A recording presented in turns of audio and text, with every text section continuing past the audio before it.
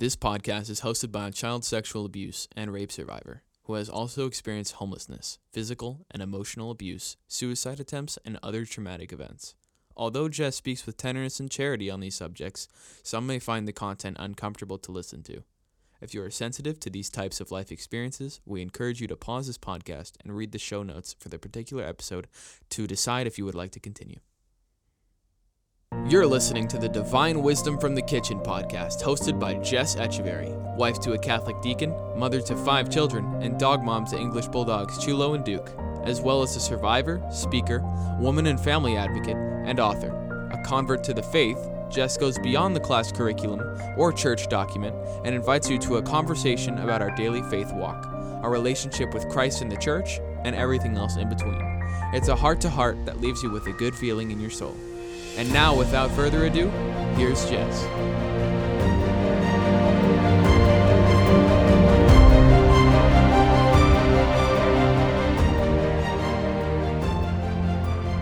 Thank you so much for joining me again on episode 2 of this new podcast, Divine Wisdom from the Kitchen, for another one of my little momilies, which my husband calls these now, which I think is pretty cool, my momily. If you listen to my trailer, you'll understand what that means, momiletics and momilies. But welcome, and thank you again for joining me.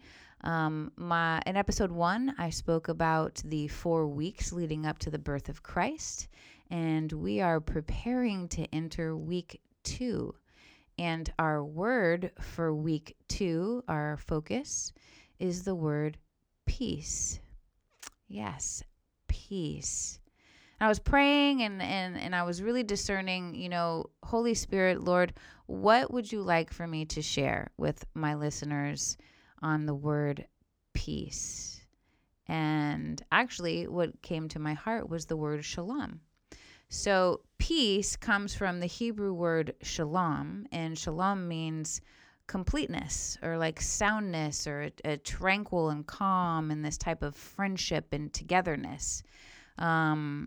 It's just that it's this wholeness about you. It's this completeness is what peace is. And the word shalom means, which is, if you think about it, it's what a lot of people long for. I know in my life, when I was struggling and having a really hard time grappling with the truth of the wounds that I carried and experienced, I was on that search for inner peace. And I think a lot of us are on that search for inner peace. I was thinking that if back then, when I was in my chaos and my turmoil, if I had Google the way I have Google now, I would probably type into Google, how do I find peace, right? So I decided just to do some research and see what Google has to say, because we're constantly asking Google for knowledge here. So if you type in, how do I find peace in Google, it's very interesting what comes up. So the first listing is a little box that actually gives you 8 different things. Focus your attention on those things you can control. 2, spend time in nature. 3, be true to yourself. So it goes on to list all these different things. God is not listed in any of them. And then if we skip and see what the other listings are on Google on how do I find peace, you then get to something from positivityblog.com. And then here's our friend good old Oprah.com. And the next one is something from hackspirit.com. And then, oh, look at this one, tinybuddha.com. Isn't that cute? And then let me see, lifehack.org. I mean, the list goes on and on. Psychology Today. Even, look, Oprah's up there again, oprahmag.com. So if you type in Google, Google's got an endless list, right, of all of these secular resources for you to find peace, shalom. But here's the thing. It's a lie. It's all a lie. I'm here to testify. It is all a lie, because the truth is that the inner peace the break, the rescue from the inner chaos that you may be feeling, that I felt years ago, can only come from one place, and that's from God. It can only come from God. Now, there's a lot of people out there who are struggling, who are looking for this inner peace right now, who may be listening. I completely understand. You're not there yet. You haven't figured it out, but I'm here to tell you. I'm here to give you the answer, and I'm here to share it with you. Here's the good news. You're searching for God. You're searching for Jesus Christ, because he is the one who created you and me. He made us for him. And like St. Augustine, or Augustine, depending on where you're from, says, our hearts are restless until they rest in you, Lord. Our hearts are restless. Our hearts are not complete. Our hearts are not in peace until we rest in you. And look, you know what? I know that chaos. It's very difficult to, it's very difficult to explain, right? The journey from chaos to peace. But I'm going to try and do it a little bit here. In my book, Dazzled, Finding the Key to Perfect Forgiveness, in the epilogue, for those who have read it, I go through and I briefly describe the 4 stages of the forgiveness cycle that God allowed me to journey through. And, the first one's denial, the second one's acknowledgement, the third one's acceptance, and the fourth one is dignity and perfectness, right? So the second stage, acknowledgement, you can be in denial of the wounds that you've experienced and the suffering that you've truly endured as a human person. You can be in complete denial for a very long time in your life. And then something may happen in your life. You read something, you experience someone, you have a huge life event, and you might be, it feels like smacked in the face, right? With this awareness of the truth behind the wounds and the sufferings that you've endured. And in a lot of ways, people feel like now they're forced to have to face it, and they can fight it. And when you fight it, you create a chaos within you, right? It becomes more difficult to just do all your normal things. Or you can listen to it, and you can pay attention to it, and you can accept, right? You can acknowledge, okay, for example, I am a child sexual abuse, molestation, and rape survivor. When it happened, I just threw that down into a box and carried on. I survived. I just lived. I had to keep moving forward. And that's what we all do with these wounds that we suffer. When I met my husband, I was kind of forced in that relationship where my life was put up against his life, and saw so many of the differences. And those differences forced me into this type of acknowledgement. Okay, wait a minute. This happened. It was really, really bad. And here's the truth of the wounds and sufferings that I acknowledge. Now, the hardest part about acknowledging that truth is the reality of what it is. Rape is horrific. Rape is horrifying. Being molested as a child is terrifying and shameful and so many things. So for the first time in my life, I had to acknowledge those feelings, those realities about the actions that were taken against me as a person. And that creates a ton of chaos. Maybe some of you right now listening are in that state of chaos, and it feels terrible. But I encourage you to keep moving through and keep discovering and learning about those wounds, because you are on this path, right, to healing and true perfect forgiveness. But then stage 3 in this cycle of forgiveness is acceptance.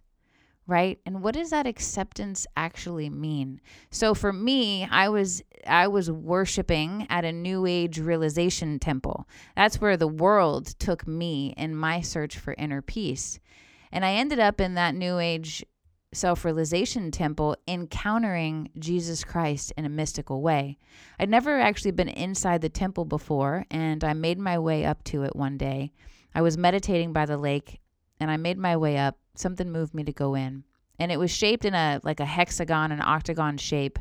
And it had these huge, large tapestries at the back of the wall. And in this particular temple and religion, they had avatars, 7 avatars. And right in the center of all of these big, that had to be at least 10-foot tapestries hanging in the back, right in the center was Jesus. And I remember looking at that tapestry and even thinking to myself, wait, you're here? I just never expected that, right? And so in the moment I did that, the tapestry, Jesus in the tapestry, kind of came out like a hologram. And at first I thought, I am losing my mind here. What's going on? And then I was filled with a heaviness, not a bad heaviness. Every ounce of my body was weighed down, and I fell to my knees and just started to just sit in awe and tears running down my eyes. And Jesus looked at me and he said, welcome. I'm glad you're here. And then he said, I see you've met my friends, right? And then and then he looked at me and he said, you're searching for me. I'm the one you're looking for. Now, this was one of the most profound experiences I've ever experienced. And it was literally a turn in my heart immediately. Everything I had experienced before that it meant nothing compared to what I was now experiencing. And that was it. It just as quickly as he appeared, he was gone. And I had a moment of discernment where I thought, did this really happen? Is this really true? And then there was no doubt in my mind what had happened. And I knew that even though the world told me I could find this peace inside of me, I could find this power inside of me, I knew then at that exact moment that it's not in me, it's in him. It's in Jesus Christ. That is where my peace and my power is. And so then I was on a search for him. And I went home immediately and pulled all my avatars and all my, Eastern religious articles and items off the wall. And I looked at my husband and I said, wait, you're Catholic. You guys are always talking about how you have Jesus in your church. I'm going to go to the Catholic Church and I'm going to look for him there. So I was on this journey. I was on this path now that I had been made aware of who I was looking for. That's what I sought out to find my peace. And of course, I eventually converted into the Catholic Church. And a lot of people who know my story know that I have had many graces and blessings. And I have found the shalom, right?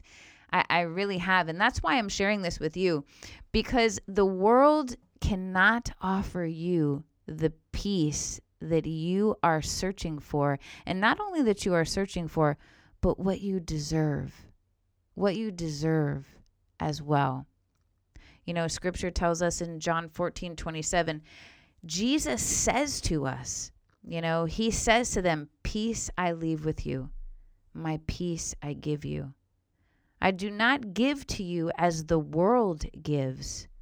Do not let your hearts be troubled, and do not be afraid. I was troubled. I was afraid. But I was searching, right? I was searching. And he saw me in my search, and he answered my prayers. And he's doing that for everyone who asks. He will never force himself on us. He's doing that for everyone he asks. And so what you're looking for, what we all should be looking for, is especially coming up to the birth of Jesus Christ, right? Even back in the Old Testament, I love Isaiah. I don't know how many of you out there really, really love Isaiah, but my favorite Old Testament book is the book of Isaiah, because he just knew, it was so prophetic, and there's so much Jesus in Isaiah that I just love it. It just combines our faith so beautifully for me. But Isaiah 9:6 tells us, right? Especially, we really should meditate on this in the time we're in right now in our preparations for the Christ child coming on Christmas Day. Isaiah 9:6 tells us, "For unto us a child is born to us, a son is given, and he will be called Wonderful Counselor, Mighty God, Everlasting Father."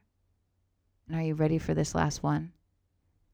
Prince of Peace. That's right. That's right, folks. It's Jesus Christ who is the Prince of Peace. Google is not going to share that with you, but I will. I absolutely will, because God has allowed me to live and journey through chaos to the peace that only He can give. And that's the answer, folks.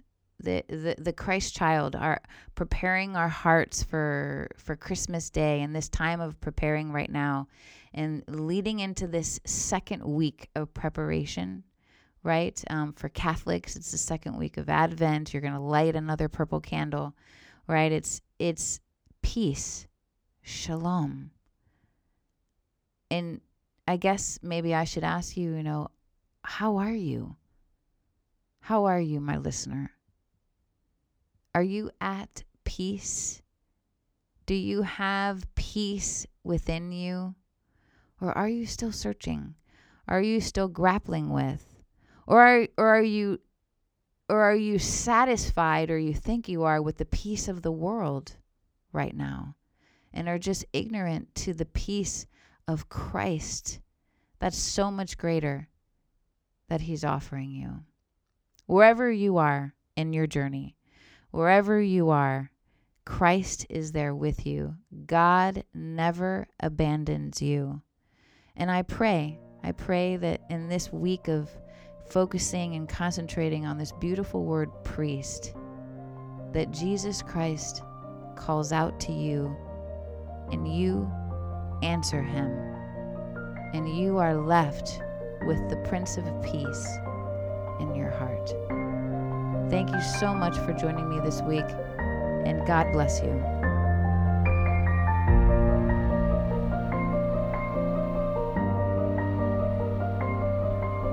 If you enjoyed this episode, please remember to subscribe and spread the word. Tell your friends and family on social media to leave us a 5-star review. Make sure to check the show notes for helpful links about topics discussed in this episode. Jess's latest book, Dazzled, Finding the Key to Perfect Forgiveness, is available on Amazon, Barnes & Noble, and Balboa Press, as well as Mommaletics.com. That's MOMMALETICS.com, where you can also connect with her directly. Thanks for listening, and make sure you join us next time for more heart-to-heart and good feelings in your soul on Divine Wisdom from the Kitchen.